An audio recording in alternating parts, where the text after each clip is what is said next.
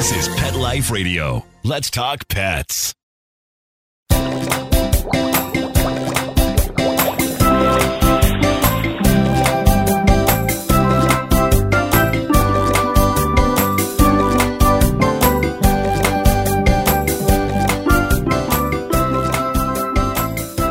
Welcome to Aquarium Mania.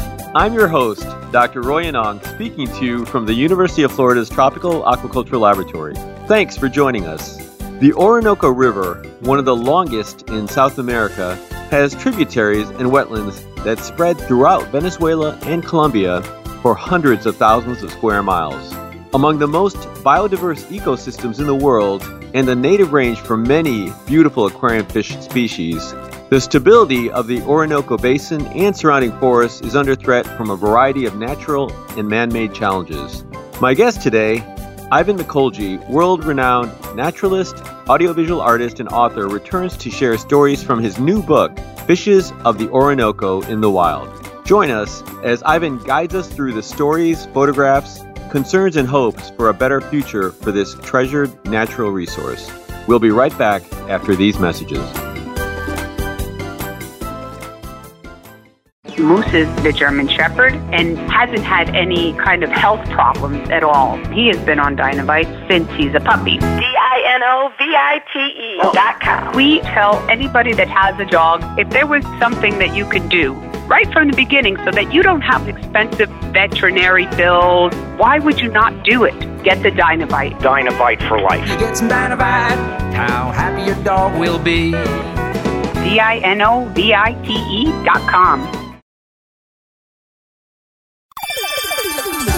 Let's Talk Pets on PetLifeRadio.com.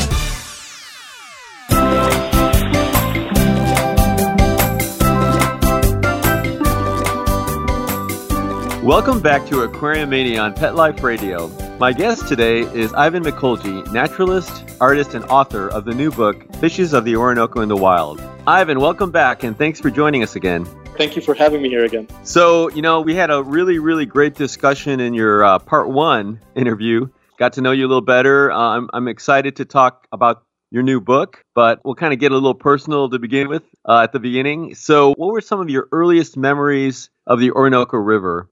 Okay. I was born in Caracas, and I live between Caracas and Valencia, which are big cities in the north of Venezuela. And I had never been south of these cities. So the first time I went to the Orinoco was back in 1986. I was around 13 years old, 7th grade, and it was a spring break. And we drove down south for around 12 hours through the whole country, through the savannas and the llanos. And once I got to the Orinoco, and you start going up the Angostura Bridge, which is where the Angostura bitters get their name, right? When you start going up the Angostura Bridge and you see this big plain and you see the Orinoco, you feel so humble. It's so vast. It was huge. And I remember putting down my window and this, tropical, warm, humid breeze comes in with the smell of river. It's so big that the whole area smells like wet soil, like damp soil. But it's one of those natural monuments that when you go there, and you're told since a kid, you were a kid that is big. But once you're there, it was 3 times more majestic. It's one of those places where you're like, wow, it's even better than what they told me. So that was my first experience. I was 13 years old. Wow. So I guess, and you kind of answered that a little bit, but maybe, now as an adult and after everything you've done, what does the Orinoco River mean to you? Wow. The Orinoco River to me became a life project, I guess, because everywhere I went, I would travel to document the rivers in the Andes, in the east of Venezuela. And when I was up there in the Andes, all that water that was there would drain into the Orinoco. The same when I flew into Colombia and I was in the middle of the Colombian jungle, all that water was draining towards the Orinoco. So to me, it became like I finally understood that it was such a big system and it became a life project to me. That's what it is. It's just something that I need to explore. So you gave us a little bit of hint there with that great description. Tell us a little bit. I know there are a lot of folks that actually have no idea probably where it even is and a little bit more about its geography. Can you tell us, and I know some people know the Amazon River, but they don't know the Orinoco. Can you start with maybe telling us how those two are related? Of course. The Orinoco is a little bit north of the Amazon River. They're basically, let's say, in the northern or from the middle to the north of South America. It's not like the Amazon River is down in the Patagonia in Argentina. It's right under the Orinoco River. And the Orinoco River, of course, flows from Colombia in the west, and it flows northeast towards through Colombia and through Venezuela, and it drains into the Caribbean Sea, almost in the Atlantic. And it's not that far away from the Amazon River. And we actually share a lot of species with the Amazon River and a lot of fish, reptiles, amphibians. But recently, we have noticed that a lot of the species that we thought we shared and were the same as in the Amazon, now we're noticing that they're a little bit different and they are becoming new species. For example, the mata-mata turtle that was thought to be the same one from the Orinoco and the Amazon, 2 or 3 months ago, it got described as a new species. And now it's Chalus orinocensis. Now it's the mata-mata from the Orinoco. But we're really close by and in the, let's say, the central northern part of South America. So in terms of the Orinoco then, you mentioned kind of a little bit of where it is and how it flows. Can you tell us about its size and maybe the scope of the river and the river basin? Yeah, well, the Orinoco River is the third largest river in the world by discharge volume of water. And it flows through Colombia, all across Colombia. It goes through Venezuela from all the way from the east, from the west to the east of Venezuela. But I think personally, what makes it so different from the Amazon, this is my personal opinion, is that the Orinoco flows through the Guiana Shield. And the Guiana Shield has all these minerals that are usually not dissolved in water that easily. And all the endemism we have in all these species in the Guiana Shield, that's what makes it very different than the Amazon River Basin. So again, just to kind of help people situate a little bit, what are some of the major towns in, maybe areas that lie along the river or the river basin? Well, we were mentioning Angostura, where the Angostura bitters come from, but there's Ciudad Bolivar, Puerto Ordaz. We got Puerto Ayacucho, which is the Amazonian town. Remember, we have a state in Venezuela called the Amazonas state, and it goes down all the way towards Brazil in the south. And it's all of the jungle, it's a tropical rainforest. And the Orinoco flows through it. So the town of Puerto Ayacucho is in the Amazonas state. And also a very famous area of the Orinoco is the Atabapo area, where the Atabapo River flows in.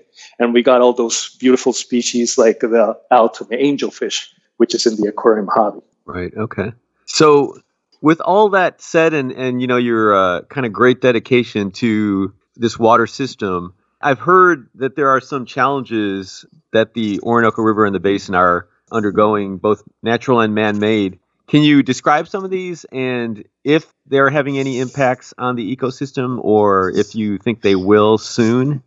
Well, we have treated our rivers as badly as everybody else. Nobody gets clean out of this, Europe or North America, Central America, we've all treated our rivers badly.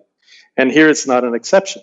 But let's say specifically in the aquarium trade, there is some impact, for example, locally. For example, I've seen the extinction of Altum angelfish in some rivers near Puerto Ayacucho, where they have been overfished for the aquarium hobby. But it's not the aquarium hobby all by itself. It's also the indigenous people that live there and other pollution, etc. But it's a mixture of all of it. It has its threats with mining, with it.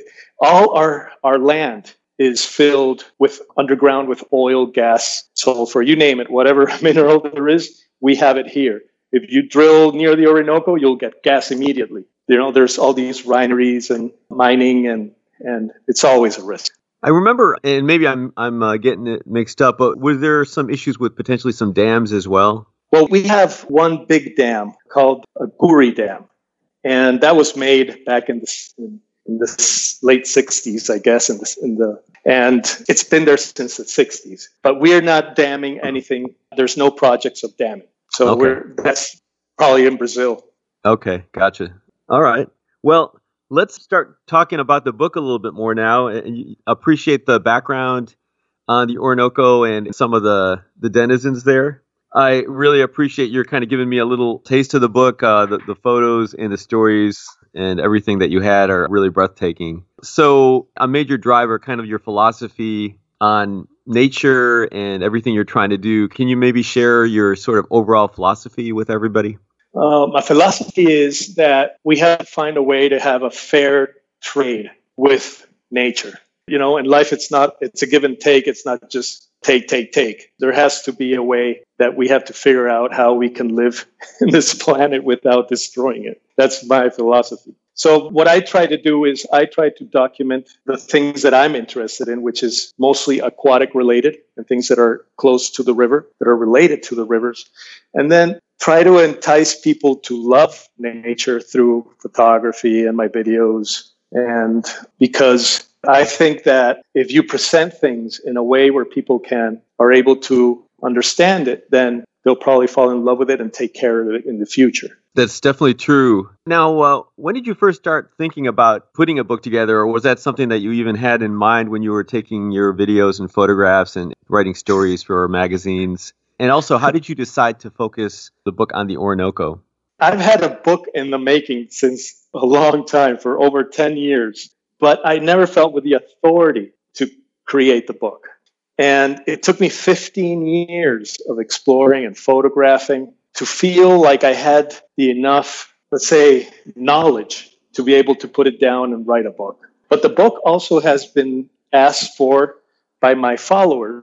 I have a lot of followers which love what I do. And they've always asked me, listen, when are you going to get out a book? We would like a book. When I asked them what they would want to see, they always said a book. So that's why people were encouraging me to make a book. And then the Orinoco, I guess, what made you, was that just the obvious kind of choice, I guess? Well, the thing is that my following is the aquarium hobby. I was adopted by the aquarium hobby since I started. But for example, my registration of plants is much bigger than fish. Oh, okay. But I'm known for fish. I first wanted to make a book. I didn't know if this was going to be my only book. If I was going to do something, the first one, I wanted to be the best one.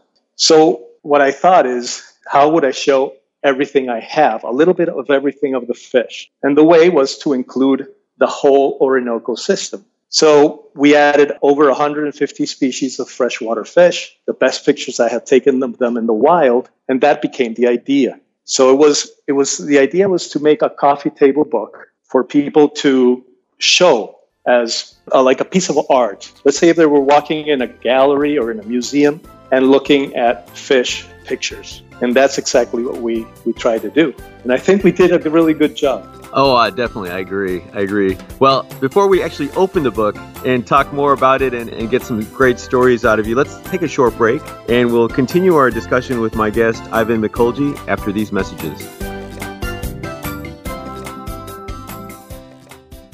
Hi, this is Deborah Lau, president of Carnivore Research International. Did you know that people have used carnivore for their pets successfully for a wide range of immune challenges for many decades? Here are carnivore clients sharing their pet's testimonial. Our little dog developed this lymph problem. We took him in for surgery last year. We noticed a lump on his chest that was a lymph node that was swelled up. So the doctor checked it out and had it analyzed and everything, and the chemotherapy lasted for 6 months. He started developing more lymph nodes that were swelled up.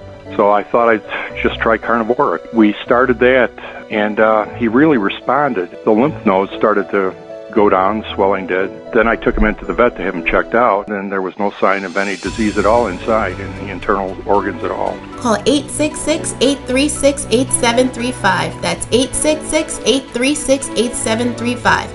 Or visit carnivore.com. That's carnivora.com. Let's talk pets. Let's talk pets On Pet Life Radio. Pet Life Radio. PetLifeRadio.com. We're back and continuing our conversation with my guest, Ivan Mikulji.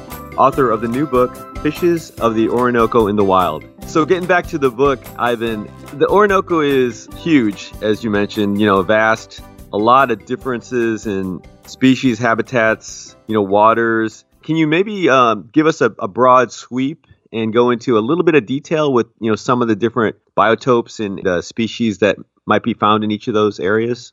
Sure. Well, one of the first spots in the book is called the Lost World.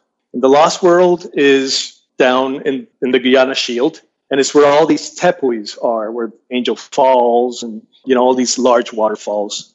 And there's practically the underwater photography in these places is non-existent. There was none, or there is none. So we went to these places and we took the pictures, and it was not only the fish, it was the underwater gardens of plants that we were documenting.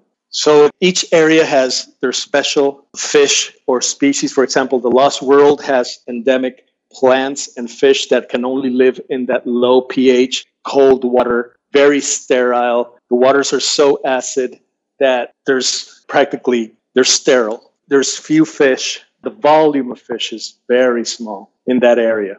And then you have the opposite way in the flooded savannas. If you go to the flooded savannas of the Apure State, the biomass is humongous. You got these savannas that are flooded, thousands of acres of flooded land, and there's millions of fish. For example, Microgeophagus ramirezi, which is very known in the aquarium hobby. It's a very nice cichlid, dwarf cichlid. You can see places in the flooded savanna where you don't see the ground. There's millions of these fish just covering the river bottom. So each place is very special and unique. And we got another area, which is the Llanos. The Llanos has all silty water, so it was really difficult to take some pictures underwater. So each area is special and unique in itself. So because, again, there's so many different areas, did you have a pretty good idea or sort of plan on what to include? And I know some of these were from your historical footage, but, what to include, where to go when you were putting the book together as a final? The curious thing is that to finish the book, I only had to pick one picture to finish it. The rest of the pictures I had already taken. There's pictures in the book back from 2008. When I started. And there's pictures in the book taken with a video camera because I didn't have an actual camera back then, a photography camera. So the pictures have been taken. I didn't have to go anywhere. To decide which pictures to put into, I grabbed the pictures that I thought were the best, and then I gave the pictures to an art curator. And the art curator selected them with me with aesthetic, let's say, which one would be museum worthy, which one would not. And we sat down for a year and we chose the images for the book. But there was only one picture I had to go take, and that was of a guppy in the wild. That's great. And wow, I would never have thought of an art curator, that makes so much sense. So you mentioned a little bit about the video camera. What are some of the challenges that you've had photographing fish in the wild versus in tanks? And how has kind of technology changed since 2008 to, simplify that or even make it more challenging because you have so many options? I have a picture of me in the beginning of the book where it shows me with a camera in my hand. That was my first underwater camera that I had. And it's actually one that had a disc. And it was like a 5 centimeters DVD. Nice. And the picture there on the book was taken by Oliver Lucanus, which is a very, very excellent photographer. And he took the picture, and when I told him I was going to use it in the book, he started laughing because he said, listen, that gear looks like if it was from 100 years ago, the one you're holding. But photographing in the wild is not that hard as you may think. For example, I take a lot of videos that wind up in Netflix or in Discovery or something. And they ask me, listen, we need, let's say, beta fighting fish breeding. So I grab an aquarium. I tell them, listen, I'm not going to Siam. I am in Venezuela. So they say, no, take it in an aquarium because we're not talking of it in its natural habitat. It's just the context of how they breed.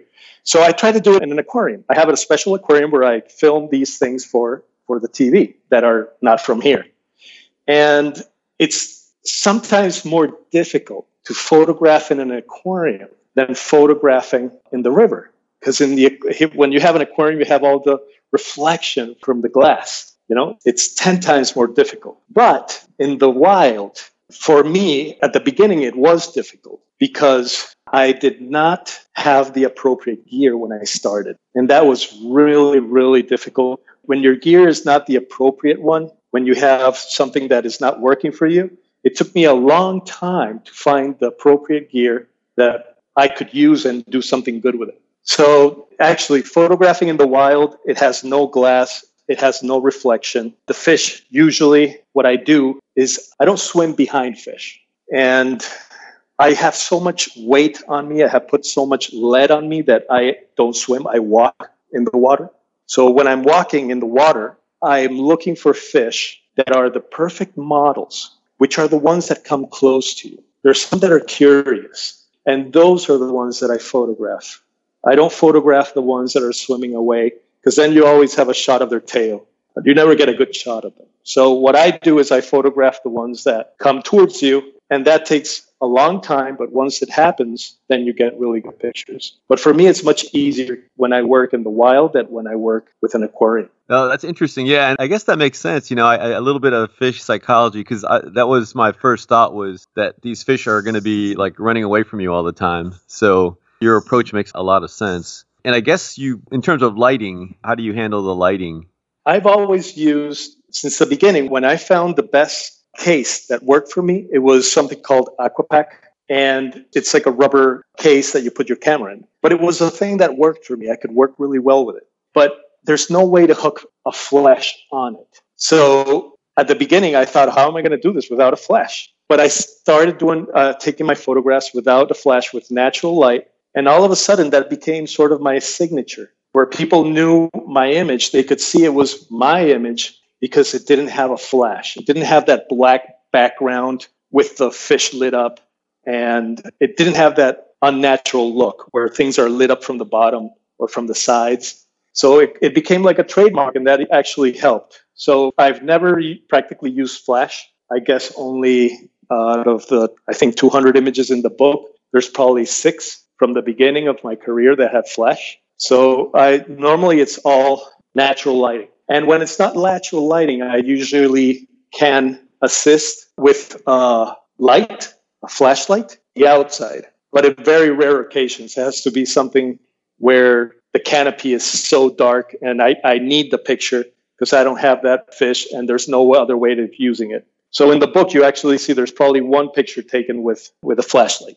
Yeah, the pictures are definitely, and I know what you mean when you say your signature, they definitely have sort of a Zen kind of quality, really, really serene just looking at them. So now I'm going to ask you to go back, maybe as far back as 2008, but can you think of some of the most memorable trips filming and exploring for some of the images in the book and some of the stories in the book? Oh, well, okay. A memorable moment was I was exploring the south of the Orinoco in an area of a river called the Paragua River, which is in the middle of nowhere. It was with George Fear, and we got on this small road, and we traveled really, really far inland. And we saw a morichal. And a morichal is actually like a spring filled with moriche palm trees. It's like the equivalent of an oasis, but let's say like a tropical oasis. And we saw this morichal in the middle of nowhere, and we decided to go in it because there could be many endemic species of killies. And we walked through this field. It was a road where probably a car passed every week. And we walked into the field, and we went to the morichal, and we jumped. It was a very deep morichal. They had like a sort of like a cliff made out of dirt. And probably 4 or 5 meters down, 15 feet down, 15, 20 feet, there was water. So I jumped in first, and once I was in that morichal, in the water, I realized, how are we going to get out? And when I was telling George to stop, he jumped in. So we were there in the middle of nowhere, just us two, stuck in this morichal. We couldn't get out. It was like being inside a big well, for example. So we took the pictures we needed underwater in the place. And then it took us a while to figure out how we were going to get out. And I had to go underwater. He had to get on my shoulders and make holes on the side of the wall with a stick where he could put his foot in. And after a while, when he got out, it was really difficult for him to get me out. I'm actually very thankful that he didn't leave me there because I'd still be there. But he went and looked for a stick. And it's not as easy as you see it in the cartoons where a person throws you a stick or a rope and they pull you. It's not that easy. And it was a while. We spent a good hour trying to get out of that place. But every place we went, it was a very big adventure. So you have to go in a little more detail with what kind of plants and fish did you end up seeing in there? Wow, okay. We found in that place, it was crystal clear. And there was a fish, a small little tetra, which George named the tiger tetra. And he put it in a bag, and there's one picture of it. It was like one of these tetras that are silver, but it had black on it, like black blotches on it. But inside there was Eros severums, there's ram cichlids. You got all these small little dwarf cichlids in these morichellas. But really, we were there, we took a few pictures, and we really started trying to get out. We were really worried. So I wanted to go back to something you had mentioned earlier when you talked about the Lost World. And you mentioned, the really kind of sterile environment. What were some of the types of fish that you were finding in those areas? Okay, there's fish in that area, Rivulus gransabanae, which is the killifish from the Grand Sabana. There's a Pyrodon gransabanae too. A lot of the fish from there have the Grand Sabana name, which is, the translation is the Great Savannah. It's a humongous savanna filled with these tepuis, which are the flat tops that appear in the Lost World Conan Doyle novel or in the Disney movies. Okay. So they carry the name of the area, most of the fish there. But the fish are not there in large quantities. They're less amount, and most of them are eating the periphyton that grows on all that algae and microorganisms that make those rocks slippery. But all the substrate there is silica sand, pink silica sand, white silica sand. You've got calolite clay, which is white. So the whole substrate or the whole ground is pink with white, with stripes on it. There's a whole area that is just jasper. The whole river is covered with orange and yellow and black jasper. So you're photographing these rivers. It looks like you photoshopped them, like you made them orange and red and yellow and black. And it's just the geology in these areas are so special. Yeah, no, that sounds beautiful. Were there any Lord Coreyids at all in there? Any plecos or? In our last expedition to the Lost World, one of our objectives was to take the picture of the punk pleco. And the punk pleco is loricarid, right? A pleco, but it has these spikes on the front of his nose that make him look like a punk. That's funny. With the spikes, it has all these spikes in the front, which are really long. So we went with a scientific description, and we got to the last little indigenous place or tribe where you could leave your car and there was no more road. But from there on, it was a day and a half walk to get to where they live. Wow. And in that moment, we didn't have the time. If we would walk a day and a half and a day and a half back, we would miss the flights. We couldn't do it. Okay. But that is one of the species that is on I have to do it someday. I have to go there and photograph it. I want to photograph the punk pleco with one of these tepuis in the back, Oh, that would be beautiful. Amazing. Definitely. Yeah. Maybe one more description. Were there areas, and you mentioned there were some areas where there were just millions of fish. Maybe could you give us a little insight into sort of what you see when you're in those areas and what types of species and plants? Sure. The place with the most amount of biomass are the flooded savannas in the Apure state of Venezuela. And it's just the quantity of fish. But what happens is that the flooded savanna, it has little silt in it. There's no dirt that can be dissolved in the water. So when it rains, it's raining on sand. So the water stays crystal clear. Now, when those savannas get filled with water and they have to drain somewhere, they drain into some of the main rivers. And when they connect with the main rivers, that's when they get filled up with fish. There's no fish. That place dries up in the dry period. There's no water there. It's completely bone dry. So when the flooded savanna connects with these rivers, all these fish swim into these savannas to reproduce, to lay their eggs, etc. And it's a massive migration. And it's called a lateral migration because they're not migrating into the ocean. It's called a lateral migration where they go to a river, to another body of fresh water. So they migrate, but they migrate through these natural, what I call drainage canals. They're wide canals where all the fish have to pass through. They look like rivers, but they're not rivers. It's just where they connect with the flooded savanna. Now, if you go into the savanna, it's full of Trechipogon grass, it's almost like a foot high. And it's thousands of acres. All the way it's flat until you can see there's nothing there. It's just water. And if you go in these savannas and you won't see a fish because it's so big, it's an ocean of water. So the fish are too dispersed to see. But the place where you can see them is in the drainage canal because they all have to pass through there.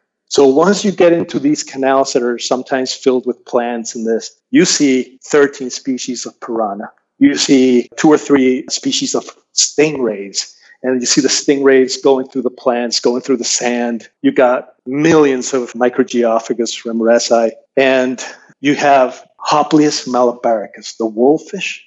You've got huge wolffish, probably 2 feet long. Wow. And they're migrating, these fish that you would never think migrate. They're lateral migrations. But who would think that Microgeophagus ramirezi is a migrating fish? But they do. And they swim 30 kilometers in these canals to get to the flooded savannas. That's for a fish, which is an inch big.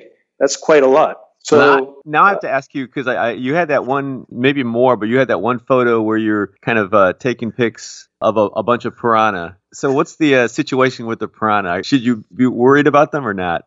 Well, it depends. I'm not worried about them when you're in clear water. I don't get into piranha-infested waters that are silty. Okay. I just don't because you get bit. Okay. Once you're in clear water, they usually don't bite you. You get bit once in a while by some species which are opportunistic, like Cerosalmus irritans, and other piranhas they don't school. They're more like solitary fish. Okay. But the ones that people are scared of, which are the black spot piranha, the red-bellied piranhas, the Pygocentris cariba, which are the ones that school, they usually don't attack you. You can be there. They don't see you as food. You don't look like something that they usually eat, right? Okay. You're swimming with them, and this is all in those canals, that make the connection between the flooded savannas and the rivers. Right. It's all 28, 29 degrees Celsius, sometimes 30 degrees Celsius. So you don't need a wetsuit. It's like bath water, and the water is crystal clear. There's all these storks and birds flying over you. There's millions of birds. You got the herons, all these big birds that are eating and feeding on these fish, right? Right. So what about bugs and leeches? Any major issues? I always have to ask that question. No leeches. No leeches. Okay. The only place where you get leeches when you go out exploring is when you get it into the swampy area of a river.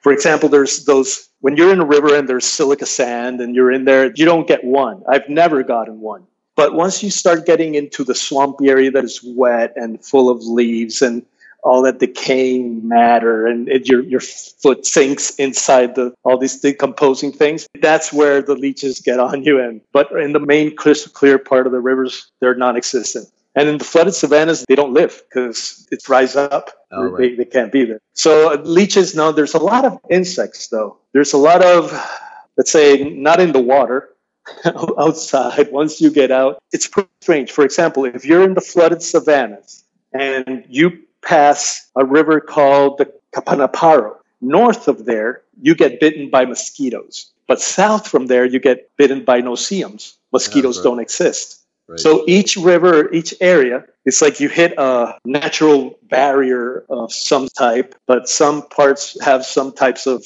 mosquitoes, and some parts it's just gnats or horseflies. There's places where it's full of horseflies, and there's nothing else. But the horseflies are the worst, by far.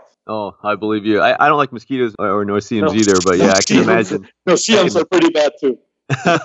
No, that's incredible. Really, yeah, and I know obviously on a video or a picture, people don't see the all the challenges, whether it's the heat or the bugs or all that. So yeah, I definitely appreciate everything that went into your photography and your videos. We're getting kind of near the end. What's kind of your hope for the Orinoco? Where do you think it's going? Is it a good future? Is it a bad future? I always want to think it's a good future, please. But, there's always more of us, and the river doesn't grow. So we're always affecting our natural resources more and more every day, right? But most of the Orinoco River here, for the moment, Venezuela has a lot of national parks, which is really good.